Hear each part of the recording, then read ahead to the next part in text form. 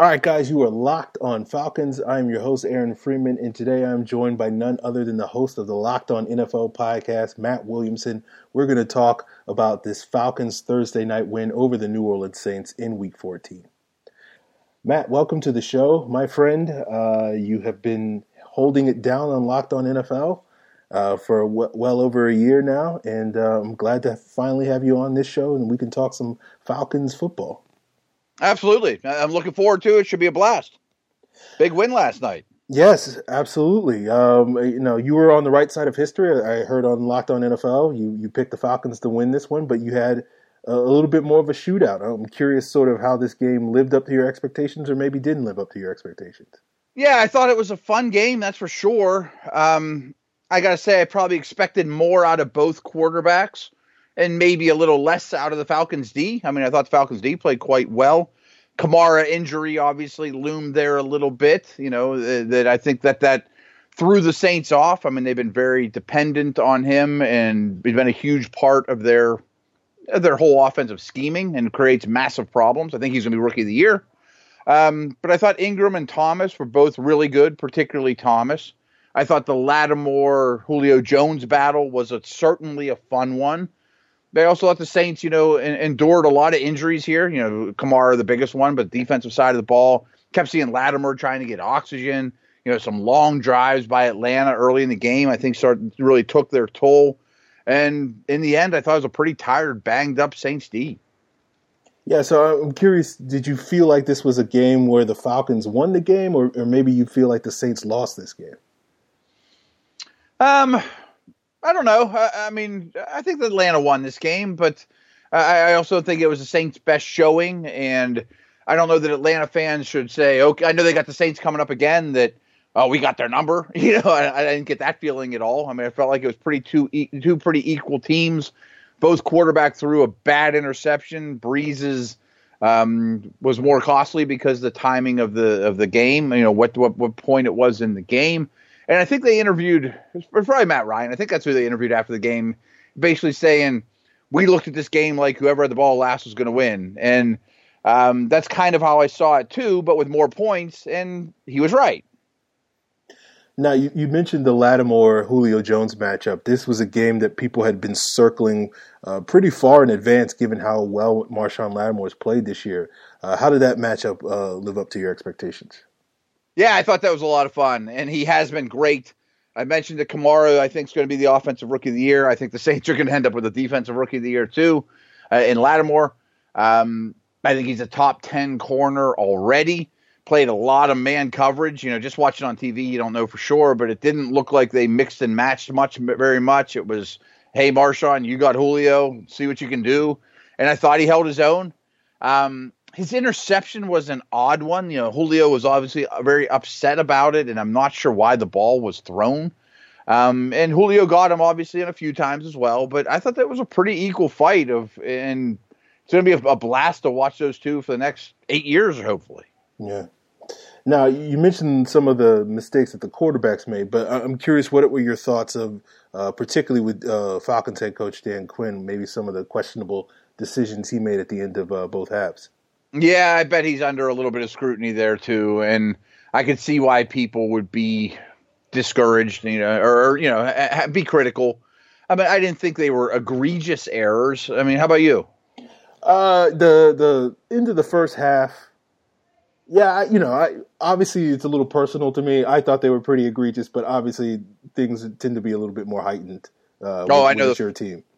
I know the feeling. I do a lot of work for Steelers Nation Radio, and trust me, every little thing gets scrutinized so much, and it's so rare for me. I know I'm sorry for getting off topic, but I always had done local radio here in Pittsburgh, but majority of my career has been on a national level, like I am with Locked On NFL. That it amazes me how much people can talk about the Steelers every day, and you're in the same case with Atlanta and the fine-tooth comb that every move is scrutinized. I mean, the bar gets set awful high, especially for organizations like Atlanta, like Pittsburgh, that are been really good lately. If they don't win it all, then they're a bunch of bums. Yes. I'm curious, what were your thoughts on sort of Deion Jones having a little bit of a coming out party? He certainly has played well in his short NFL career, but this was really a big game for him going up against his hometown team in the New Orleans Saints and sort of getting not necessarily revenge, but certainly feeling a little bit, wanting to take his level up a level to showcase that all the people back home who he knew would be watching. Yeah, it's funny because I didn't put that correlation together. LSU guy going home. He did have a huge game. I saw on Pro Football Focus that he graded extremely well. He obviously made the play of the game. And I noticed him before that, too. I could see why Pro Football Focus would grade him well. I thought he was all over the field. To me, that's a defense plays in a dome based on speed. And he epitomizes that. They really stress athleticism and speed on that team. And I do think he's coming into his own and really fits what they do extremely well. I'm curious about the two running back duos because I think you could make a case that Falcons and Saints, depending on how you want to order them, are probably 1 and 2 in terms of the Falcons duo of Devontae Freeman and Tevin Coleman and the Saints duo of Alvin Kamara and Mark Ingram. I know the Saints were a little bit nicked up, so we didn't necessarily get their best showing last night. But I'm curious sort of like if you had to rank those two duos against one another, who would you prefer at this point in time? Yeah, that's a great question.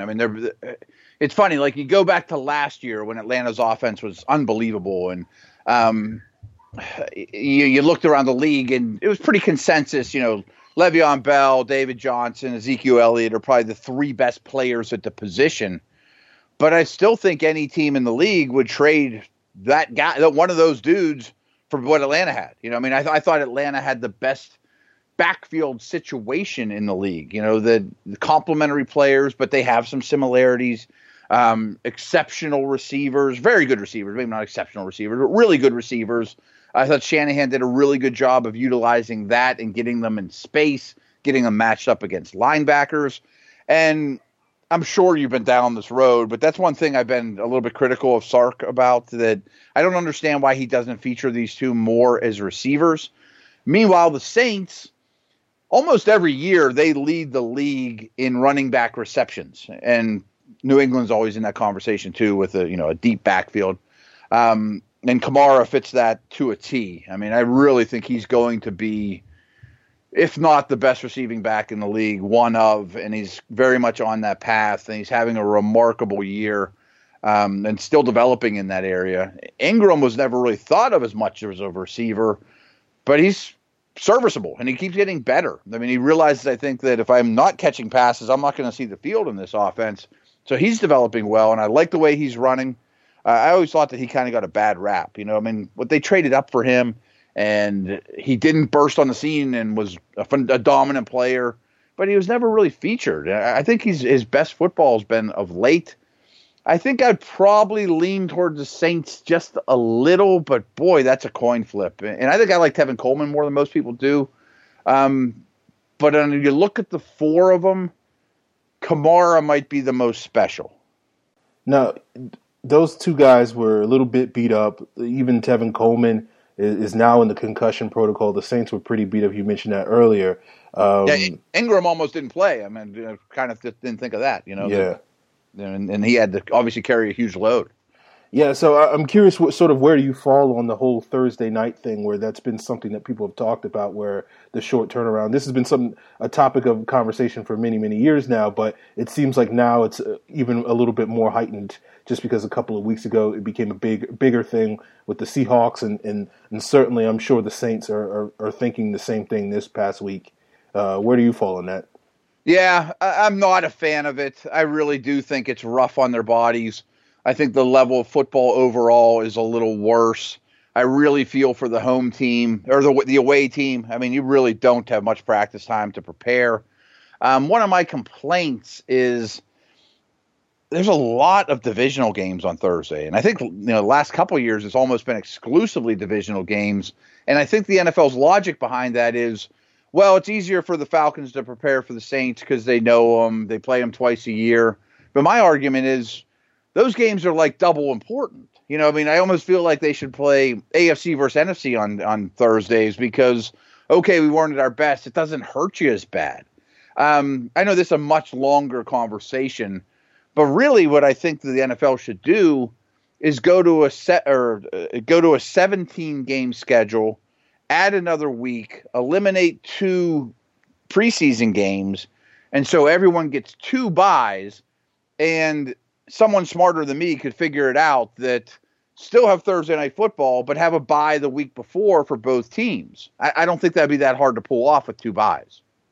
Yeah, no, I've heard that from other people, and at least, again, it's probably above our pay grade, but it certainly makes sense to me if they decided to switch to that, and maybe that would be something that is a major point of contention when we get to the new collective bargaining agreement among a whole litany of other issues that I'm sure we'll be talking about in 2020. So, I'm curious, Matt. This is my last question for you. I'm assuming that usually at this point in time of the year, you're since you're sort of the national guy, you're talking more playoff race. But given all the sort of recent drama in Cleveland and the Giants, maybe there's a lot more going on in the NFL than you typically are expecting at this point in time. Let the listeners know what you got going on Locked On NFL over the next couple of days.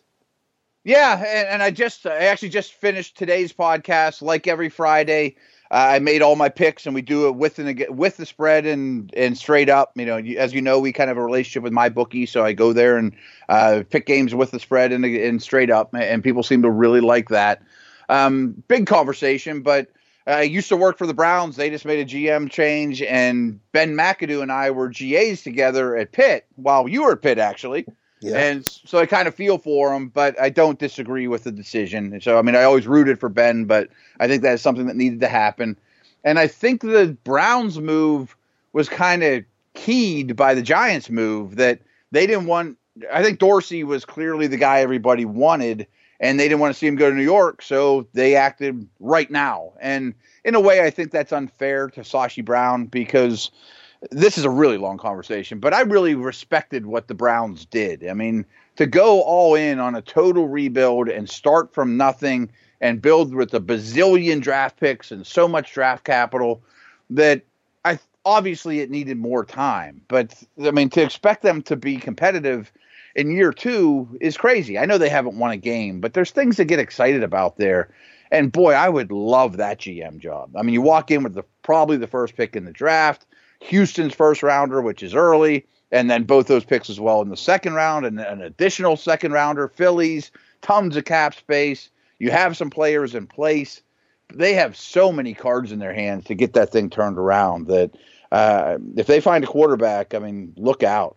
I had a question for you, actually, kind of a big picture one, too.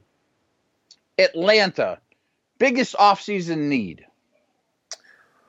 Oh, I think it's D tackle. They have to figure out, whether or not they're going to try to re-sign Dontari Poe. If they do, then I think that sort of mitigates that need. But I do think they'll be in the market for a young sort of D tackle that they can groom long term beside Grady Jarrett, because I don't necessarily know if they really see Poe as a long term sort of option, given his his wanting to be paid one of the highest paid D tackles, and I don't know if the Falcons are willing to make that move. But for me, for me personally, and my listeners on the podcast know that I was not a big fan of the team's decision to let go of Patrick DeMarco this past offseason. I thought they really lost a core part of their identity on offense, losing him with some of the with his versatility and some of the the motion stuff that they did under Kyle Shanahan, and I think they've lost that a little bit. So even though fullback is probably one of those unsexy positions that you're not necessarily going to use a high pick on or go out and drop a bajillion-dollar contract on in free agency, certainly right after D tackle, for me, the biggest priority I would like to see this team upgrade is that fullback position.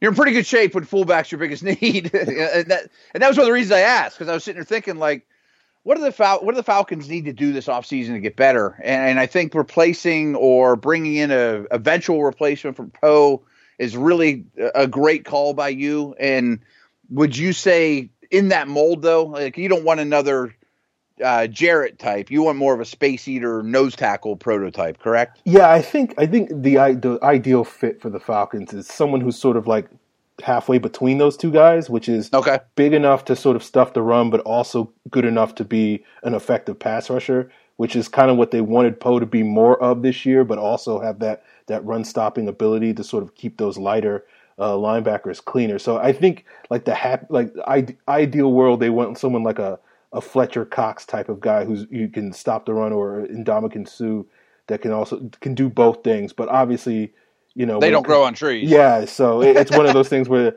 like, I think probably given their run stopping issues, they probably will prioritize that a little bit more, given that they also have a couple of capable pass rushers, particularly if they're able to re-sign Adrian Claiborne. His ability to kick inside on passing downs certainly sort of offsets the need to have a high level interior pass rusher there. A year ago, last offseason, I thought their biggest need was guard, and I was shocked that they didn't address that more. Like, pass rush, obviously adding Tack McKinley, it made a lot of sense too. But I still think they could use one more all-day starter type of guard, second-round guard. Yeah, I know. That's a popular... Is it? Yes, and I think Wes Schweitzer has shown enough that I think, him being a long-term sort of developmental guy, he's going through some growing pains that you would expect out of a first-year starter that's a sixth-round pick. But I think he's flashed enough potential, especially going up against some of the competition he's faced this year, which a lot of really high-level defensive tackles. I think he's held his own enough to think promising him. And just given sort of the continuity that the Falcons have been able to establish the last couple of years, I think Andy Levitre, I know he's beat up right now, and hopefully he'll be back sooner rather than later. But I think he's played at a high enough level that he's merited a potential contract extension. So the idea would be to sort of have him and Mac sort of play together and then eventually retire together a couple of years down the road, and then just sort of kick that can a couple of years down the road to have to feel like they need to make a major upgrade on the interior offensive line. Yeah, that makes perfect sense. All right. Any other thoughts you want to share, Matt, to the listeners before we let you go? No, I think we're good. This was a good chat. All right. Let the people know where they can find you on Twitter and any other places where they can find you online. Yeah, at Williamson NFL. Check me out there, and I post everything there. That's the way to go. And check out the Locked On NFL podcast, too. We do it 5 days a week. All right, man. I appreciate you coming on. I hope, hopefully the Falcons will make the playoffs, and maybe we can have you back on when playoffs start and talk some NFC playoffs. Yeah, that win last night goes a long way. Yeah, absolutely. Well, Matt, I appreciate you. Have a good night, and thank you again. All right, take care. This was fun.